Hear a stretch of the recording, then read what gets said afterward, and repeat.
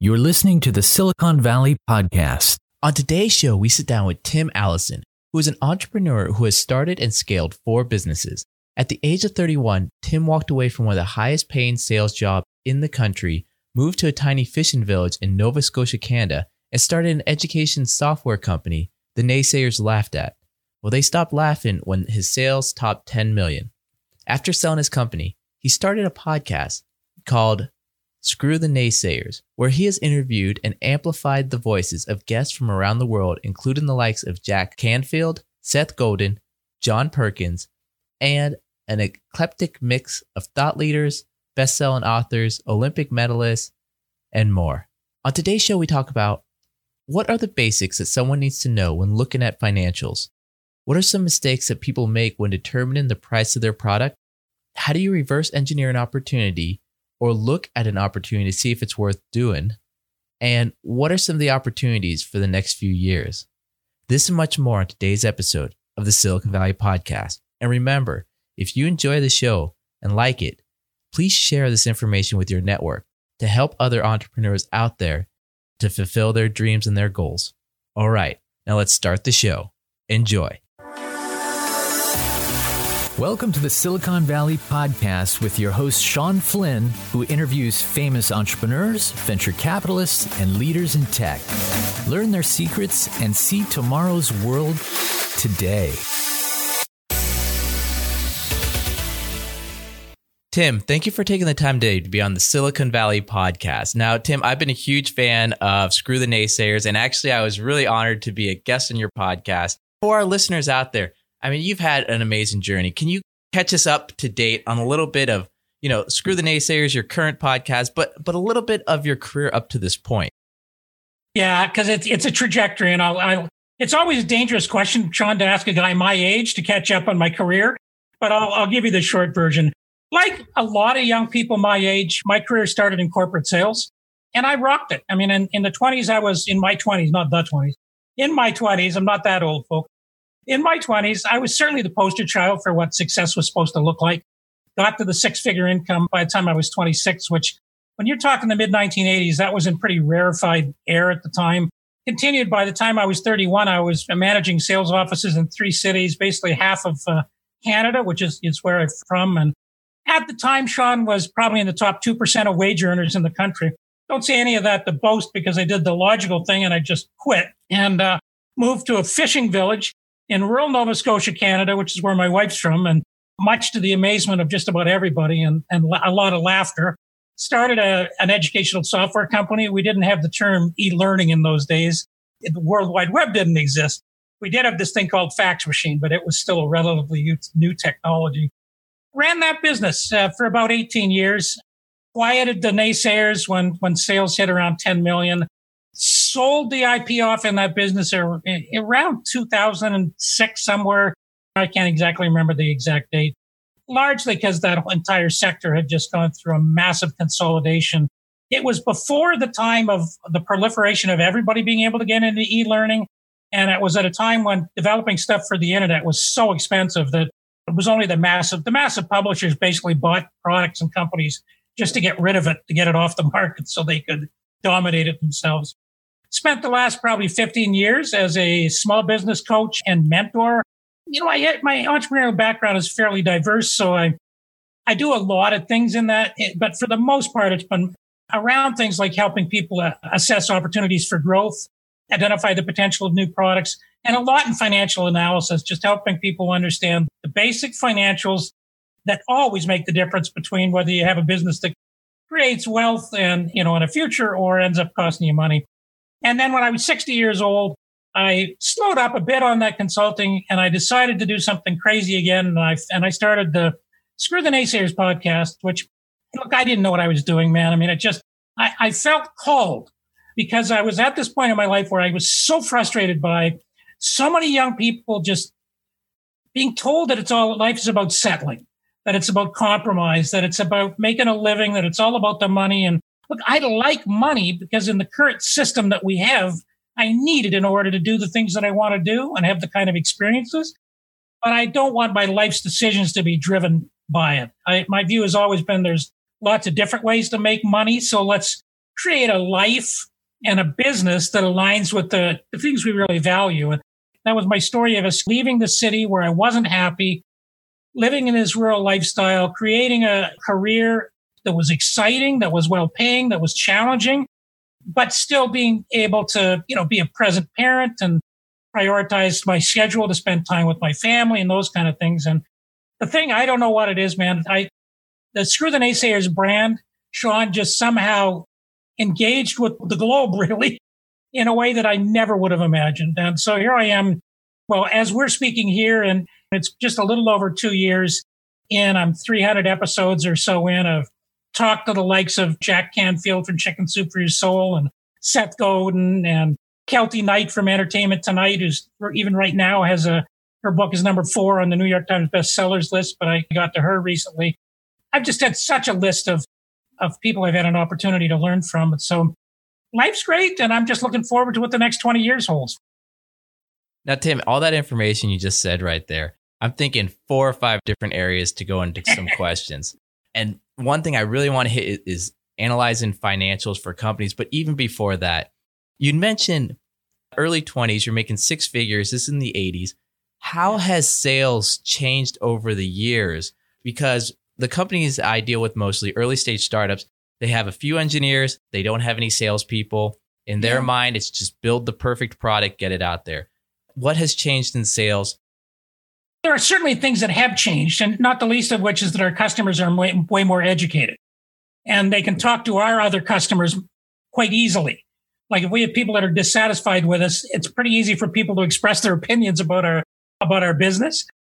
What has changed, Sean, and what I think is a problem for most of these people you're talking about, the people who've got brilliant ideas and know what they want to achieve, but the art of networking, the art of building relationships, the art of realizing that it's used, almost overused, but the idea that people buy from folks that they know, like, and trust is for sure still the case today. And so, like, we've chatted a bit off air about some of the other things I've got going on, and a summit that I've got going on right now.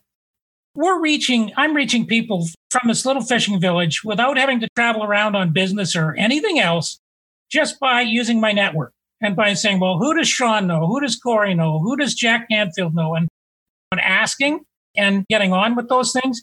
And I just think that we've started to think of sales as a numbers game, especially all this nonsense about funnels. And it's all about just chucking as much stuff into the top of the funnel. So as long as we put enough in the top that the number of customers we're looking for is going to come out the bottom, there's no predicting that anything's going to come out the bottom if you're not putting the right people into your funnel.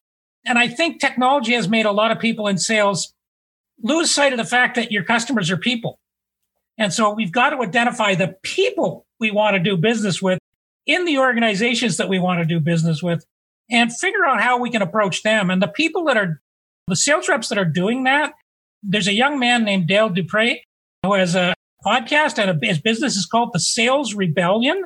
And I couldn't recommend Dale more highly in terms of a podcast to follow and somebody to reach out to. But he's just a young guy. And his background was in copier sales, but his dad had owned a business basically selling copiers. So very competitive business type of thing. And Dale started working for him. And the model in those days, it was like the Xerox-based model was just very similar to the way they taught people to sell life insurance back for many years. All you had to do was have like a fixed number of like 30 conversations in a week about copiers. And if 30 conversations got you 10 appointments, then those 10 appointments would get you 3 sales. And everybody was just on this, get as many of these conversations. And Dale looked at it and he said, that's stupid because 27 out of the 30 people that I'm talking to aren't buying from me. So he started really focusing on the individuals and the businesses that he really wanted to do business with. And he created relationships. He dropped gifts off for the gatekeepers who were the secretaries. He sent weird emails with things in the mail that had puzzles in them and stuff like that. So finally somebody said, who sent this? And then he just did so many things to try and establish human connections. He got this reputation. They called him the copier warrior because he was making like 5 times as much money as everybody else. His dad recently passed and he decided that it was about more than copiers. And he started this sales rebellion. And I just love the guy. No vested interest here, folks. I'm not getting anything for it, but he's an example of a young guy who figured out that his generation have really lost that ability to make those human connections. And that's what sales is about. That's what getting money is about. That's what getting financing is about. That's what getting partners is about. It's about relationships. And this stuff, I think, is something that differentiates the companies that are killing it are the ones that have somebody within their team that have figured that out. That's really interesting. I mean, because thinking about the funnel and that, when I've talked to people in the past, they go, okay, let's break down the demographics of this person. What's their favorite hobby? What's their book? How long they spend on social media, their age, all this stuff. They don't really say, okay, who have you connected with in the past that has a network that you can reach out to and maybe invite all of them out for dinner or online painting through Zoom. A shout out to Michael at Insperity who invited me, and that was a lot of fun, and we all bonded, and I'm going to feel like I owe that guy forever. On air today, the day we're speaking, I was participating in a summit I was telling you about. The host was talking to someone named Heather Moyes, who in Canada is she's a world-class athlete. She's won 2 gold medals. I mean, she's just an amazing public speaker. Because I'd been participating in a summit, I wasn't on air at that moment, but the other host noticed I commented, basically. Heather said something about just ignore the naysayers. So Tim, being Tim, goes into Facebook and comments, screw the naysayers, because that's my brand, eh? And then Corey, the co-host, comes on and he says, Heather, I want to tell you that I just got a comment here. It said, screw the naysayers. You used the word naysayers 3 times. I don't have to look at who it is because I know it's Tim Alison and you've got to go on his show. I would have a very hard time getting straight to somebody like that. She's in huge demand and charges really big fees. But there she is on air saying, Tim, hit me up. I can't wait. And it happens because of the things you're talking about. You build relationships. Seth Godin came on my show, episode 100 of Screw the Naysayers. Seems like a long time ago. It was just a little over a year ago. I know for sure that journey to get Seth started with my first guest, because my first guest was a guy named Don Wettrick. And I knew even then that Seth had huge respect for the work that Don was doing in trying to change and radically change the education system for high school kids and to promote entrepreneurship and coding and building of technology-based businesses. It's not a coincidence that after I'd earned the right to make the ask, that when I was able to reach back and say, hey, Don, I know that you've been on Don's show. And Don's was my first guest. He did me a big solid. These are the way you build networks, because it's crazy the people I'm talking to from Nova Scotia. And I was thinking about it the other day, Sean, I'm not lying. I've only left my home village for business twice in the last 2.5 years. The first time last October, I went to the city of Toronto to accept an award, a Women of Inspiration conference for the work I've done with my podcast in advancing women gender equity. And the second time was in November. I went down to Cambridge because I was invited to speak on a stage at Harvard. And I thought I might want to do that. All of the other people, every other relationship that I've made, I've done from this studio. What I'm looking at right now is nothing but forest and trees and blue sky in a village of about 300 people. That has changed in sales because we can make human connections without always being there in person. If you really look at successful companies, it always comes back to their ability to build their network.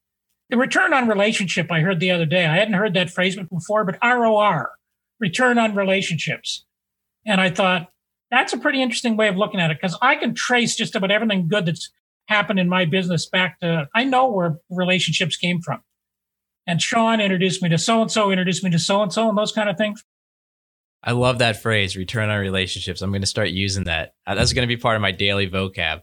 Okay, and there's a couple other things in your intro of who you are that caught my attention. The pivot to Nova Scotia. What was going through your mind there? Because I know everyone had to say, hey, you're doing great. You're going up the corporate ladder. You're going to be at the peak soon. And you're saying, no, I want to go to a 300-person fishing village, where I'm guessing at that time, you're moving to a new area. I mean, your contacts, your network, you're starting at zero over there. What was that pivot like? Where we moved was where my wife was born and raised. And she has family roots here that can be traced back 250 years, which for white people in North America is about as far back as most people can trace their roots in North America. So there was that sense of connection. The challenge was is that I wasn't ready for the success that I had in my job, Sean. I was making a lot of money. I advanced up the management side of things really fast. I had people working for me that were 15 years older than me and had a lot of success. Didn't necessarily handle from an ego standpoint what was going on. I found myself, I love being outdoors. When I was growing up as a kid, my happiest times were spent at my grandfather's little camp, basically on a little small lake, but where I was outdoors. And here I was living in Toronto and either driving in bumper to bumper traffic or hopping on subways or inside office towers. Once I got to work, I almost never went outside. It would be just down into the subway, up to a client, come back in the subway back, those kind of things. And I was traveling like 2 weeks out of 4. I had 2 kids under the age of 5. My health was suffering. I was gaining weight. I was not paying attention to my diet when I was traveling. Probably was abusing alcohol and those kind of things in those days.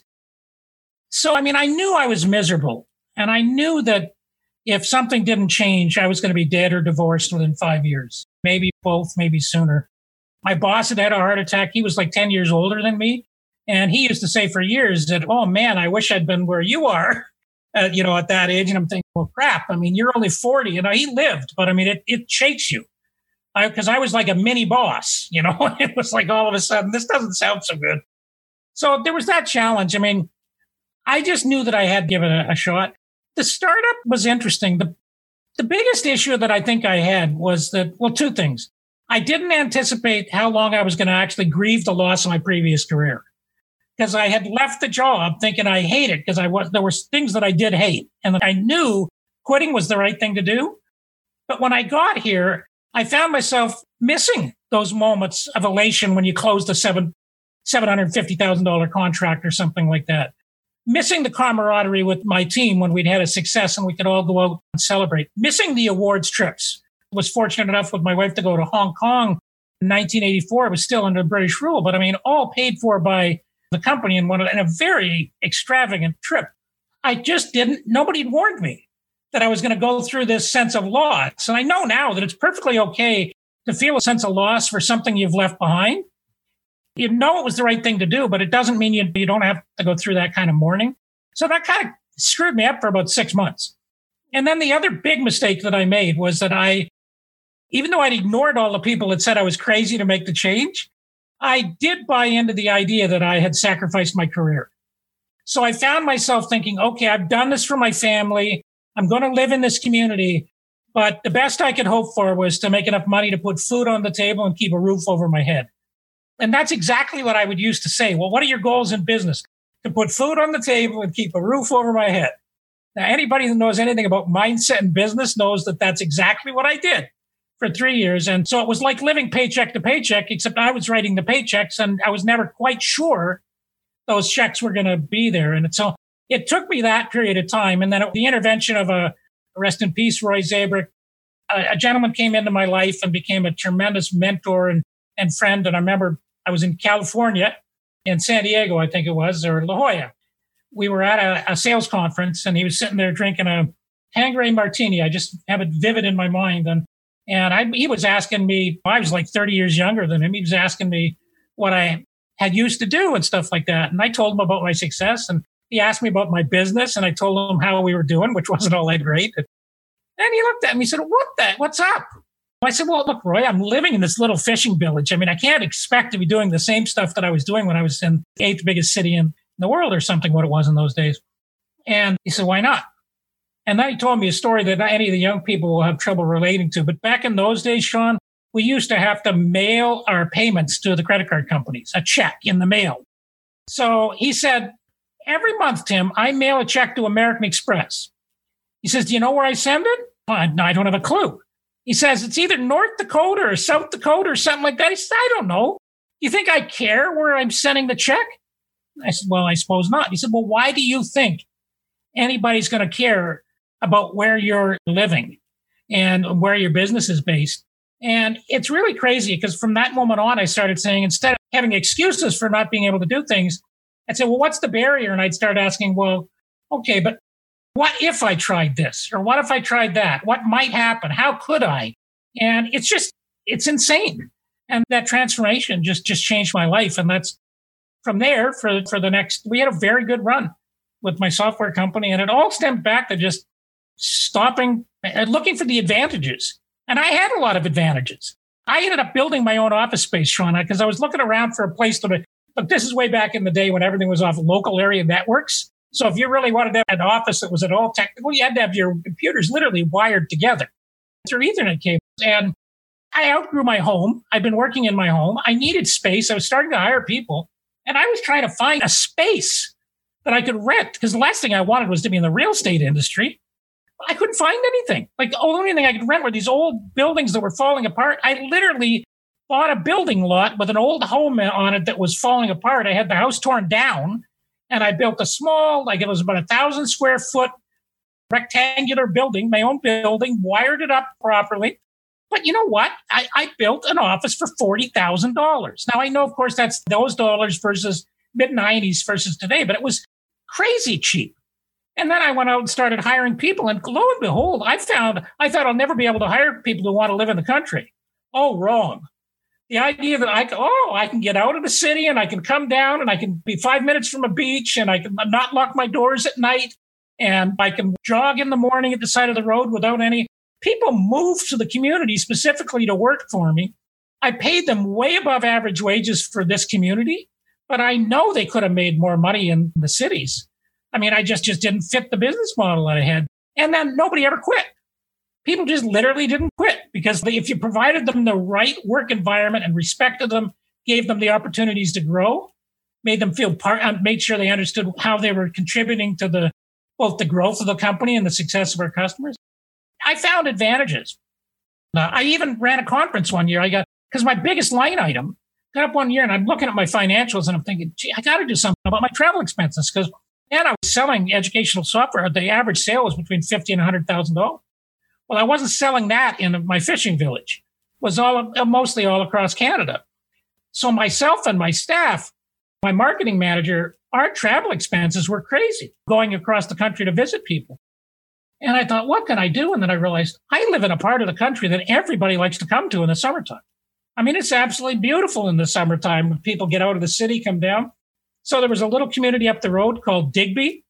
And there was this old, kind of like in Canada, we have these railroad hotels, the big old, and this was like for seafaring traffic, but there was a place called the Digby Pines, beautiful old style 30s, 40s resort with the marble floors and the big lobbies and the chalets and ocean view and everything. And I ran something called the Digby Institute. And what I did is I invited, because I thought, okay, what I want to do is I want to sell to the biggest school districts and the community colleges and things like that in Canada. So I invited the superintendents and the CEOs and the top person of these organizations. I target the places that I wanted to make connections with. I would invite them to come. And here's the deal. If they got to the Pines at their own expense, and they could all do that because they had professional development dollars that they could, especially if they chose not to fly, they could drive and bring their wife and take the money and get out there. And I put them up at the Pines for a couple of days. I paid the hotels. We had a spousal program so they could go golfing or whale watching. We even took a half day for even the people in the conference to go golfing and stuff. Championship golf course attached to the resort. I brought in local maritime musicians playing the fiddle and dancers and going on. And we didn't sell anything. We ran panel discussions about issues around technology and education. And I got a lot of them to sit on panels. And I would combine them with some of my customers who would be talking stories about how it was great working with Tim. And from then on, if I was going to travel or somebody was going to travel, we knew when we got to that city, we could get into the office of the highest level with the decision maker. I couldn't have done that if I told them, why don't you come to Toronto? They said, the last thing we want to do is come to a big city in the summertime. But to go breathe some ocean air and take my wife and basically it's all free. Because I fed them and I gave them the rooms. And then instead of flying, they'd take the cash equivalent and they'd drive, even if it was 1,000 miles. They didn't care. So I don't know. I ran, but it's just about looking for the opportunities that are inherent in the assets that are around you. But okay, so Tim, we talked about the pivot, and I love the fact that you're talking about looking for the opportunities where you are. And I think that's so timely right now, especially here in Silicon Valley with all these companies now telling everyone just work from home. Some of them are saying indefinitely work from home. I got a feeling in the next year or two, people are going to be migrating to all different areas of the country where they can have a backyard, where it is safe, where it is clean. So I could see a lot of opportunity arising for people. And I mean, what you're saying right there was so timely. Now, okay, you had your business. I'm kind of curious about the exit, if you are up to talking about selling it. And then I want to go into talking about mentoring companies, financials, but let's talk about the exit. So it wasn't overly lucrative, man. What had happened is that we had a really good run with a core product. I had partnered with a major corporation in the United States that had developed called Jostens Learning. It was a division of the yearbook company that's, I think, still out there. They had a product that was one of the first integrated learning systems in the world that taught literacy and numeracy skills to adults. The problem was it could never have been sold in Canada because, for example, all the math was in imperial measure, like inches and feet, and Canada's been using the metric system since at least the 1960s. And the reading it was maybe teaching reading. It was things like learn how to be a good U.S. citizen, the U.S. Bill of Rights, the U.S. Constitution. And I'm not criticizing people. That it made sense for their market. What we did is we basically hired the Canadian educators and created content and partnered together to create a version of that.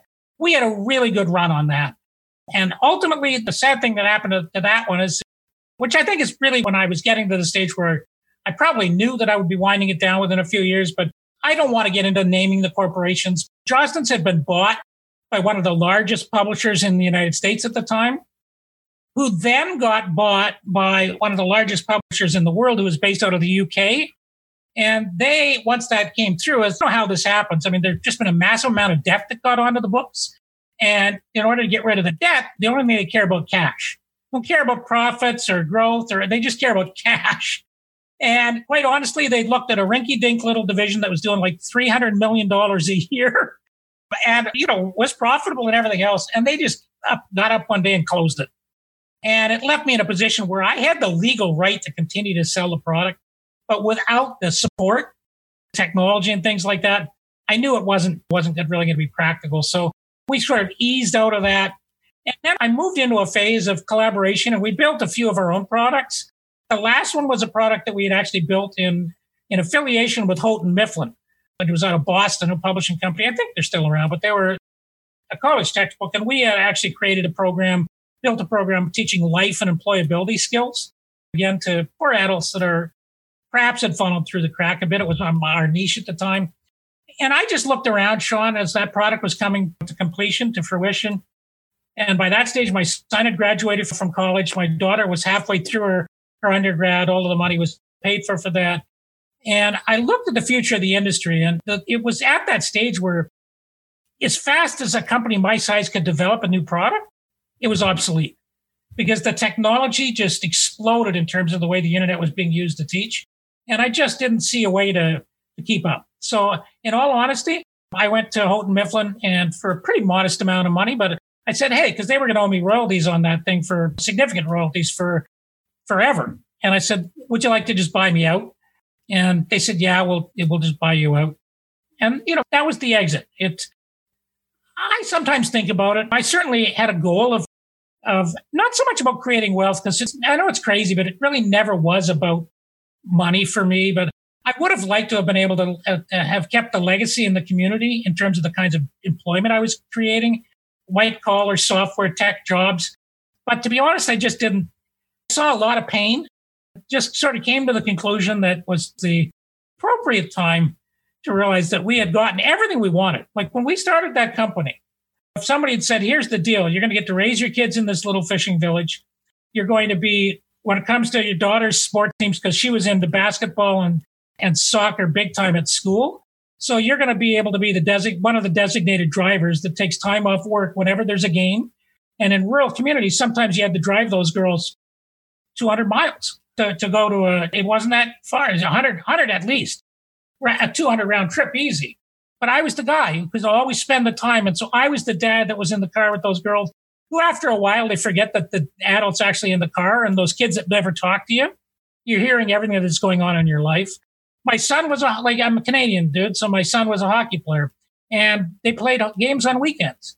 And Sean, between his age 5 and age 18, when his minor hockey career ended, I did not miss a single weekend hockey game. And didn't mean I wasn't traveling, but I would always fly home on the Friday to be home. And it used to cost a lot more money in those days because there were these incentives. If you'd stay over a Saturday night, you could fly back on the Sunday for a fraction of the cost because nobody wanted to travel on the Sunday. But I would. And I always said, if my business can't afford to fly me home, then there's not a good enough reason for me to go make the trip. If someone had said I could do all those things, I could put aside the money so my kids could graduate college without any debt, then I would have been able to travel my kids around the world. Because one of the concerns that I did have, we live in a really small, almost entirely white, certainly in those days, entirely white community, one religion type of thing in the area. I was concerned about the lack of diversity, so we took them.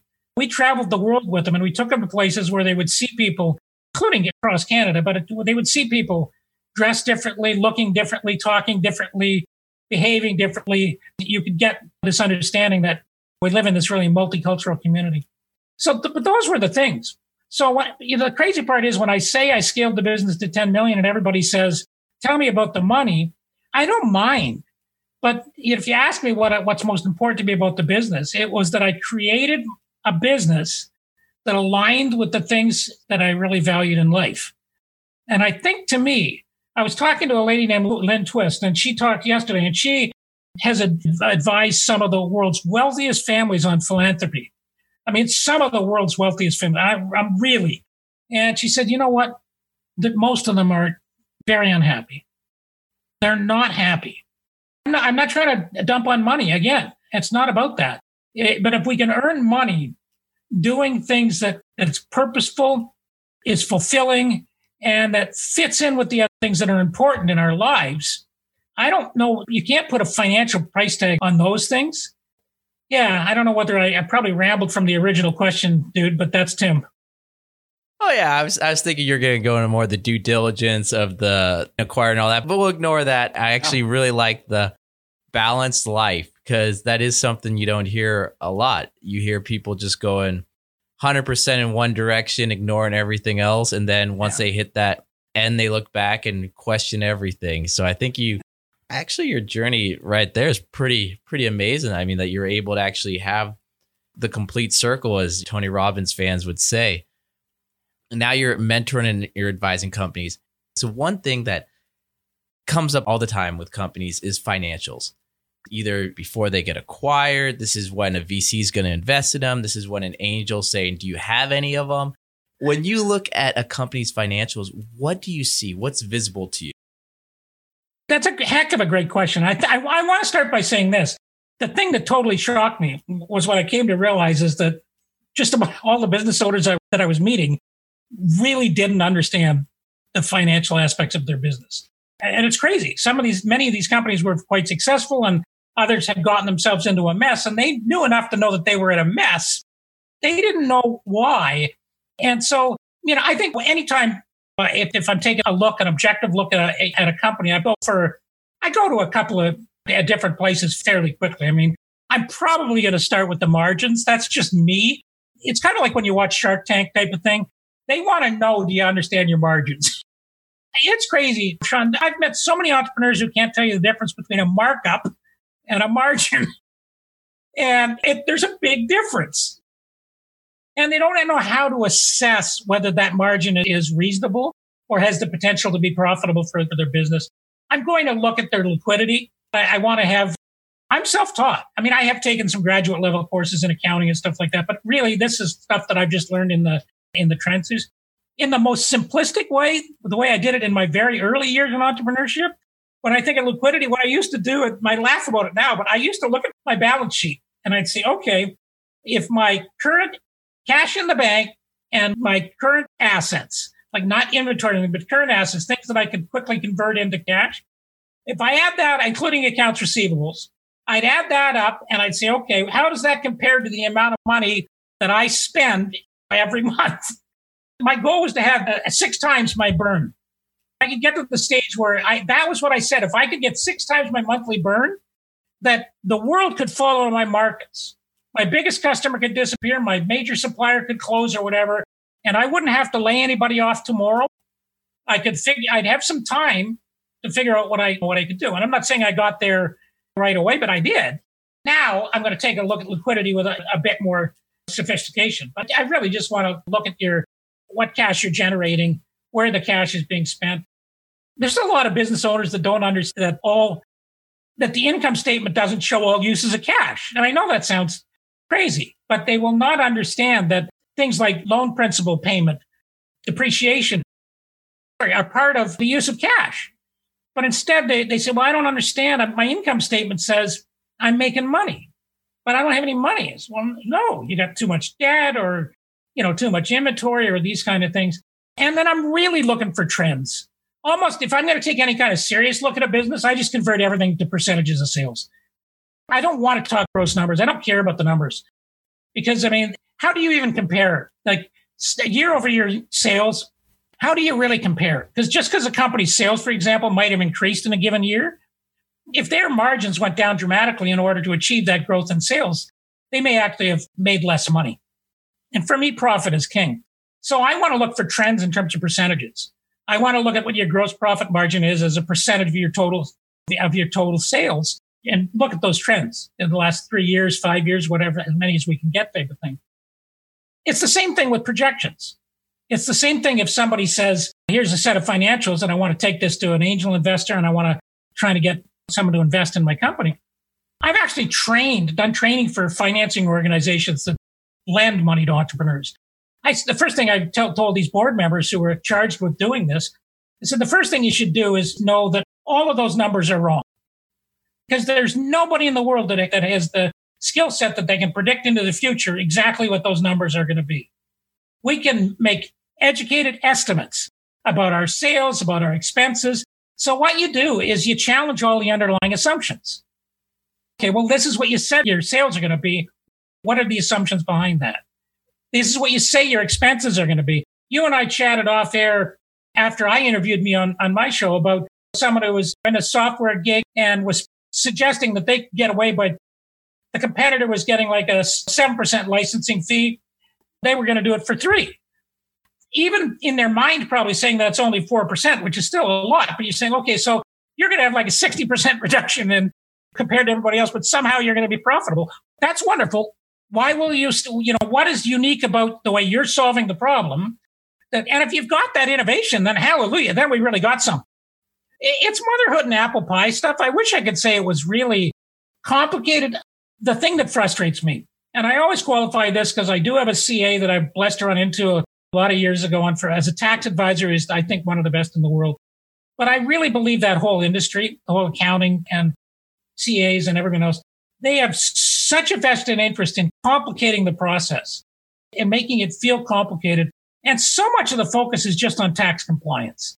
They don't really care about whether those statements what information those statements are really providing to the entrepreneur. And they've convinced business owners that it's too hard to understand.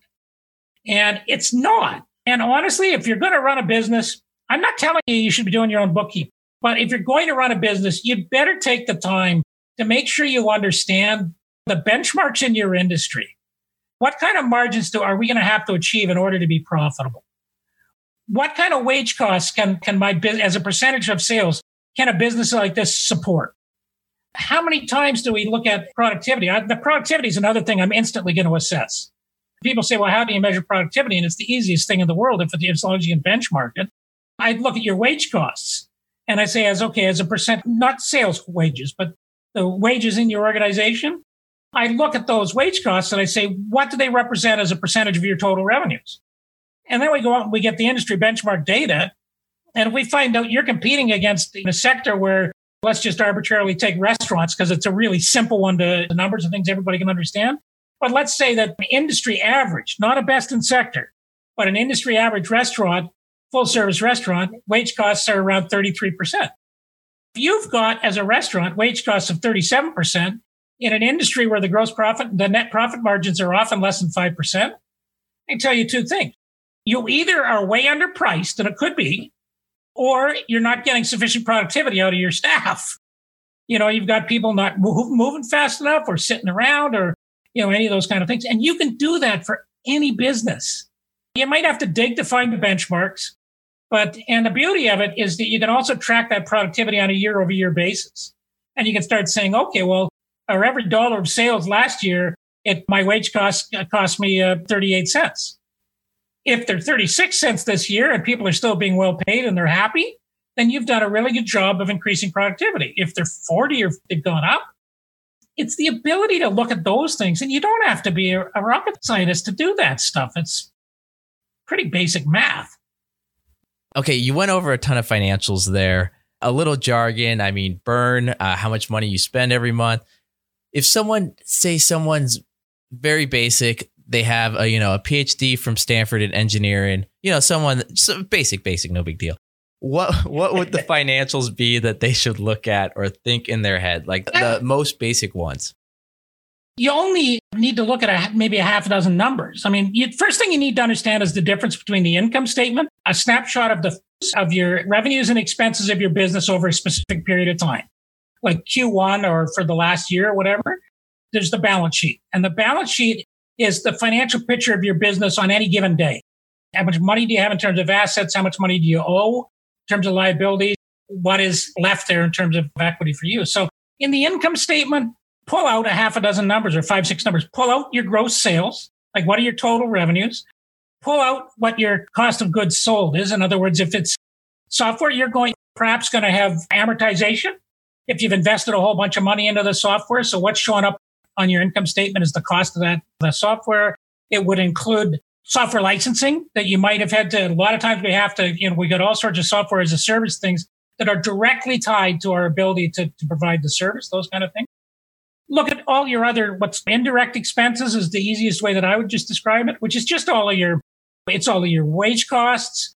It's all of your, if you're renting an office still in those days, it is any of the software as a service that's not directly related to client using your product. It's insurance, it's travel, it's meals, interest on any debt. Like if you're paying debt back, all those kind of things. So gross sales, cost of goods sold, your indirect expenses. When you subtract those two sets of expenses from the gross sales, you're going to get your net profit margin. Your gross profit margin, you'll get simply by deducting the cost of goods sold from again, it's just easier to explain if it's a tangible thing. If in a restaurant, cost of goods sold is the food that they purchase in order to resell, or a retail store, it's the food that they purchased. And then you subtract that from your gross sales, you've got your gross profit margins. But take that and put them in percentages. So if sales equal 100% of sales, they always will. That's 100% at the top of the page. And then what are my wage costs? Okay, well, divide the wage costs by your gross sales. What does that represent as a percentage?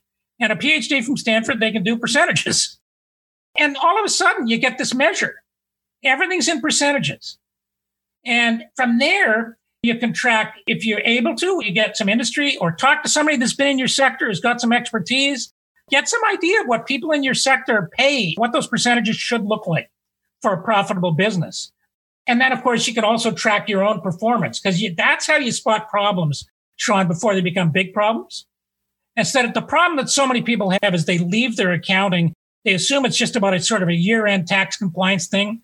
God, it must be a very complicated thing to produce these things, because the people we pay to prepare those statements take about half a lifetime to produce them. If it's anywhere in the Silicon Valley, like it is in my neck of the woods, by the time you look at it and say, oh crap, in the last 18 months, I had all sorts of expenses going out of control and I didn't see it. So like if you saw, for example, that your indirect expenses, like your basic office overheads and stuff like that, as a percentage of sales were really creeping up, then if you were monitoring that on at least a quarterly basis, then you'd dig deeper. You'd say, okay, well, what's gone on? What's changed here? Has something gone up in price? Or one of the things that I guarantee you happened as soon as people went into lockdown with the closure around coronavirus in March, every business that I've spoken to, every entrepreneur that I've spoken to, went back and looked at all the money they were spending on software as a service. If they're anything like me, they were horrified at some of the things that they managed to collect and weren't really using, or weren't using anywhere near to the point where the dollars could be justified. These are the kind of things that can get out of control, and yet they don't if you're kind of monitoring that. On the balance sheet, it kind of depends on your business. You're definitely looking at your cash. There's something called a don't want to complicate, but a debt to equity ratio, which is just basically equity is whatever. If we took all of our assets, liquidated them, and paid off all of our liabilities and our loans, what would be left? That's ours. So how does that compare to how much debt we have? Those things are things we want to track. Inventory. If you're buying it, and again, may not apply, but inventory is the type of things that are for technology-based businesses, like if they're assembling things, man, if you get your inventory out of control, you can be cash poor. Like you can be making all sorts of money, but all of a sudden, if your inventory is not turning over as fast as it should be, that's an easy ratio. I know it sounds confusing, Sean, but honestly, that I've talked about it and we'll just put it out here now, but there is a little book I put together with a bunch of these terms. It's just really basic definitions. And then people just have to figure out which of these things apply for their business. And then here's where the accountants don't like me, is you go to your accountants and you tell them that they may need to change the way they're recording the financials. Because, for example, let's say a company has 3 different major product lines. And if you don't measure your cost of goods sold related to each product, you might have one that's losing, you're losing your shirt on it and you won't know. In other words, you have to know the profit margins to whatever degree of detail you can, or even category. Like, let's say we're selling in different vertical markets. I want to know how much money I'm making in one market over another, because, all revenue is not created equal. And we can sometimes find ourselves getting so caught up in, I want to meet the top line targets to show that growth that'll make everybody think we're exploding and everything. But if it's coming at the expense of your cash and your profits, you're actually maybe better to double down on something else that's really profitable. And if you put more focus on it, I know I rambled, but it really is, it's 5 or 6 things on each of those, the balance sheet and the income statement, and then get your monthly report. And if you do that in 5 minutes a month, you'll know if something's wrong. And then if you have to spend more time on it. Okay, now let's even go further back then. Say the company doesn't have any of this yet. Okay, they're not worried about, just-in-time manufacturing. They're not worried about their inventory. Right now, they're just thinking, we're building a product. What can we price it at? What's that mindset? What's that conversation like? You've got to look at how much it's going to cost you to run your business. There's a couple of ways to do that. If you've got a good line item budget, if you've got the ability to say, these are the number of people I'm going to have to hire, and I know what it's going to cost me in terms of technology and software licenses and all of these kind of things, that's a good way of coming up with that number.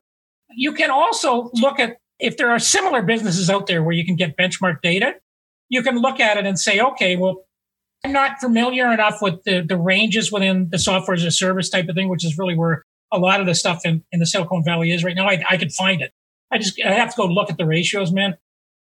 What you want to do is understand pricing has to take you to that top line, that 100%. So if I know that my wage costs and all of my basic costs of being in business, licensing and all that kind of stuff is going to come to a certain dollar amount, and then I look at the end, let's say it came to $250,000 a year that I was just going to spend, whether I sold anything or not, this is what I'm going to spend. Then I need to go look at the industry and say, okay, well, what does an average software as a service company in this stage spend as a percentage of their total sales? Or when they get to the point of being profitable? Obviously, you're not going to be profitable right out of the gate.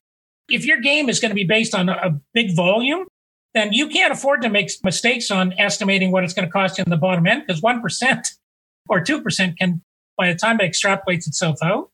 So look at what those costs are and say, well, if I want to be profitable in 3 years or 2 years, whatever time frame you set, if that represents 35% of my sales, I'm just picking an average, a number. You'd have to look at pull some industry stats. Then you're simply going to say, okay, that tells me that if I'm going to spend that much money, and that should be 35%, that my sales are going to have to be, and you can calculate it, right? You just do it like from that stage. And then you just start to say, well, how many units or licenses or individuals am I going to need to sell? And it's just units and price. And you will play with those variables, but usually in the sector, you're going to be able to look at comparables. There are reasons why so many different products are priced in that 19, 20, 29. There's these scales all the way up. There are reasons for all of these things. And you've got to figure out whether you can price yourself in that range, what the volume is that you'd have to get there, And then you got to factor in, well, how much money am I going to have to spend to get it? But honestly, if you've got good industry data and you know what those base costs are, then you still should be able to extrapolate what the top line number is. It's just that what you'll find is a lot of people will come up with their bottom line expenses. And if you have to validate your price, Sean. So if you estimate it too high, if it's the same thing, the person who said to you they're going to come in and all of a sudden they're going to be able to charge a licensing fee that was a lot less. It's the same thing in price.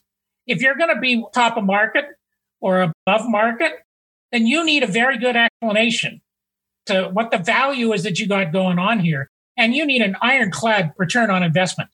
You need to be able to calculate, which is the other thing. At that price point, what kind of return on investment is my client going to get for that service? And you need an ability to quantify that. And so it's always really hard to grab without having the one-on-one conversation. You could put some frameworks around it. You can say, well, I know that this is what it's going to cost me for my staff, and I'm going to go with a distributed model and maybe just have a small office or maybe no office at all. And because I'm in that bootstrapping stage. I mean, I bootstrap on my business. Then figure out what is the minimum amount of money that you're going to spend. What does it look like the market ranges on pricing? What's the minimally, to use Seth Godin's language, what's the minimally viable audience? In other words, how many customers do I have to reach at that price point in order for this thing to break even? And then how many would I have to reach in order to be generating enough money to repay investors and all of this kind of stuff? I don't know whether that answered it or not, but it's an effort. Okay, let's take it even one step back. Okay. Put on your mentor hat. How do you go about reverse engineering an opportunity or looking at it to see if it's even worth doing or not? I'm going to make the assumption the work has been done to sort of validate whether there's market demand, because there's really not a lot of point in digging into all of the financials if we haven't taken our idea. Because, entrepreneurship these days is about test and iterate type of thing. Eh?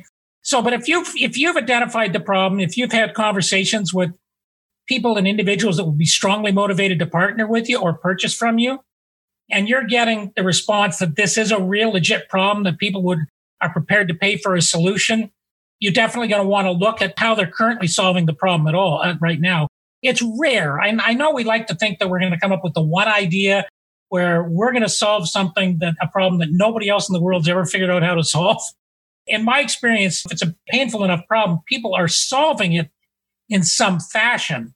The question is, you want to solve it for them easier, faster, more cost efficiently type of thing. So you want to make sure that the pain of the problem is big enough that this is marketing. I mean, I know it's numbers, but you really need to be understanding if that pain is big enough and the problem is we fall in love with our own products and our own ideas. And so if we don't go out there and have conversations with people to do that, once we've done that, then you've got to go back to the numbers. So, I mean, you should work with somebody or get a mentor in the industry, find somebody that's done what you want to do and get an idea on what do the benchmark percentages look like. If I'm going to be charging licensing fees or whatever it is, like what are the metrics look? What are the benchmarks? How would I be able to compare my plans for my business to a business that would be is profitable in a similar sector? It doesn't have to be the same one. That's how you sort of assess. And you say, well, can I do that? And you have to really start to look at what's it going to cost you to create that solution. And cash is the other really big concern, Sean, because then the other thing is that how long is it going to take you to get to because if you're making a really big play, the problem is that especially in software as a service side of things, I mean, it's usually a game that requires you to get the volume before you start to really break even. So you have to know how much cash you're going to consume, the burn rate or whatever you want to call it. And everybody underestimates that. Everybody doesn't take into account what's likely to be happening. I don't know about you. I know you're an investor and you've dealt with others, but I'm happier if somebody comes in and has maybe really conservatively estimated how much they're going to make and overestimated how much it's going to cost. Because it shows me that at least they're aware of the kind of challenges we always run into and at the front end. But it still comes down to the margins. What kind of gross profit margin do you think you could get out of this once you're up and running? You may not have any cost of product. If it's software, you may literally not have any cost of goods sold. So, I mean, it's literally that you're just creating expenses. So that's why those businesses get so profitable when they scale, because your operating expenses will increase because you'll have more tech support, typically more customer support, those kind of things, but they don't go up in proportion to like sales can be going way up, and that's where you get the spread between your operating expenses and your revenues. So, but you really, you've got to plot those things out and figure out how long it would take you. And then honestly, you have to be honest about your ability to access those customers. I mean, there's just so many, I don't know whether you've seen this, but the folks that will come in and say, well, there's X number of people in the old days, people would just look at geography and they'd say, well, in the surrounding area of LA or whatever, there's this many people and this many people with this kind of income. And if I get 1/2 of 1%, I'm going to be rich. So therefore, this business is guaranteed to succeed. And the problem is I see that still today with the models around software as a service and those kind of things. People just look at big markets and say, oh, the market for this is massive. It's billions. I mean, we only need a tiny little bit of it. Well, which tiny little bit of it? And how will you get that tiny little? That's when Seth was on my show, we spent about half an hour just talking about the whole concept of minimally viable audience, the game of advertising. I don't know whether this is true or not, but he's a pretty smart guy. He's probably smarter than me. And this is pretty close to an exact quote that he gave me, Sean, on my show. He said, advertising stopped working at the very moment in time when all of us got the ability to had the tools to create our own advertising. And he's not saying that you can't make money with Google or with Facebook. He did say that, and I looked at the numbers, it perhaps will change, but in 2019, Facebook took in $70 billion US of advertising dollars. And Seth's exact quote on my show was that a lot of that was dumb money. It's money that can't be measured. And he basically said, the moment you can't measure it, you're doing some sort of weird thing called brand marketing or something. And that's fine if you want to do it. But just know that if you can't measure it, there's probably not much of a return. So where do you see the opportunities in the next few years?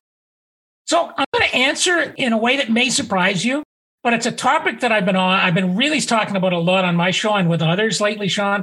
I think the biggest opportunities that we really need to be pursuing right now, ones that involve collaboration between boomer age entrepreneurs, experienced entrepreneurs who have both access to capital and a lot of entrepreneurial wisdom and a lot of wisdom about relationships and building networks and have networks, and younger entrepreneurs who quite candidly have forgotten more about technology in the last 5 minutes than most of us boomers will ever know. And it's not that we can't learn stuff, and we do, but I really think that if we take that sort of mindset, and then it's interesting, but I've had some amazing guests on my show in the last few months talking about the way they see the world changing as a result of what's going on right now. First with the coronavirus, certainly with the George Floyd murder and the Black Lives Matter.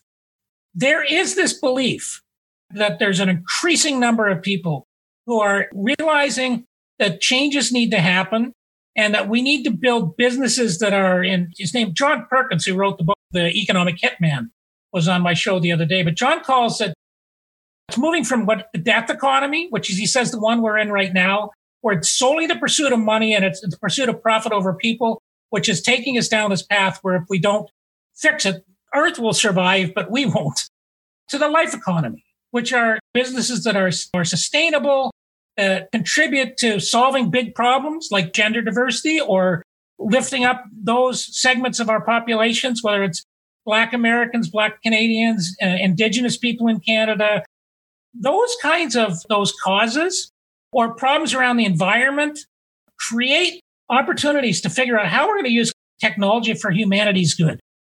Because here's my challenge to everybody that's listening. I put to you that if we looked at society for the last 150 years and we said, has society advanced? Or how have we advanced? I think we would say from a technology standpoint, it's exploded. The very fact that you and I are having this conversation, that I'm having a conversation with anybody in the Silicon Valley from Santa Falls, Nova Scotia, is crazy, but it's just a simple example of it. But Sean, we can't manage our health. We got our healthcare systems that are spinning out of control. We got people, obesity rates, diabetes. We've got cancer rates that are out of control. We can't manage our mental health. We've got problems in mental health around the Western economies and anxiety and suicide. We can't even manage getting along together and seeing each other as human beings. So I know it's kind of maybe a vaguer answer than you were looking for, but I think it's to look in your heart and figure out what are the things that you really care about, and then to gather around you people with some similar thoughts, and then start thinking, okay, young people, because here's another really neat quote. Lynn Twist gave it to me yesterday, and I'm trying to remember the name of her foundation, and it's escaping me, but she said, when it comes to the universe, our children are our elders. And they're the innocent ones that are going to say, why are we destroying our planet? Why are we not being kind to that person? Why is that person getting followed or beaten or whatever? Why? And they don't want us to keep doing what we've been doing. So if I want young people, I just think we need to find opportunities to re-engage and I'm sure Gen X too. I'm not trying to leave them out, but I do think it's the boomer age who have access to capital, access to networks, understand how to solve problems, can challenge business models. Like when you said, how do you reverse engineer a problem? What I probably should have said is my first 5 questions. What problem do you solve? Who do you solve it for? How do you solve it? What happens if the problem isn't solved? And why should people hire you to solve it? That's the business side of me coming out. My mind was more on the numbers. Those things just come as second nature to entrepreneurs like myself with 30 years or so of experience. Team those up with the idea people who see the potential of the technology. So it's not a sector. It's more the focus on the collaboration and moving towards a life economy. Okay, Tim, I got to say thank you for all of this information. Your five questions that you asked right there, those amazing takeaway. The return on relationships. I love that quote. I'm going to be using it. If anyone wants to find out any more information about you, Screw the Naysayers, your podcast, what's the best way to go about doing it? So a couple of ways. So certainly for the podcast and everything I've got going on there, just screwthenaysayers.com. And of course, in the podcast is called Screw the Naysayers. I also do have another website. It's called theprofitwhisperer.io. I reference people there, Sean, because if they hit up free resources at the top of that page, I have a little book. I sent it out to you. You've had a look at it. It's called Demystifying Financial Statements. It's a kind of a read that anybody can read in a couple of hours, and it's free. I do capture your email, but I'm not putting you in any kind of funnel or anything with it. It's literally just the way I've set it up for you to get that download. So profitwhisperer.io, screwthenaysayers.com, and I'm on LinkedIn a lot, and it's Tim Alison with one L. All right, we're going to have all that information in the show notes. And for everyone that enjoyed this show, please share among your network, pass this knowledge around. We want to help as many people in the business entrepreneur community as possible. And leave a review on iTunes, Spotify, or whatever podcast platform you're using to listen to this podcast. And Tim, I got to say once again, thank you for your time today on the Silicon Valley Podcast. Had a blast, Sean. Thanks. Thank you for listening to the Silicon Valley Podcast. To access our resources, visit us at thesiliconvalleypodcast.com and follow our host on Twitter, Facebook, and LinkedIn at Sean Flynn SV. This show is for entertainment purposes only and is licensed by the Investors Podcast Network. Before making any decisions, consult a professional.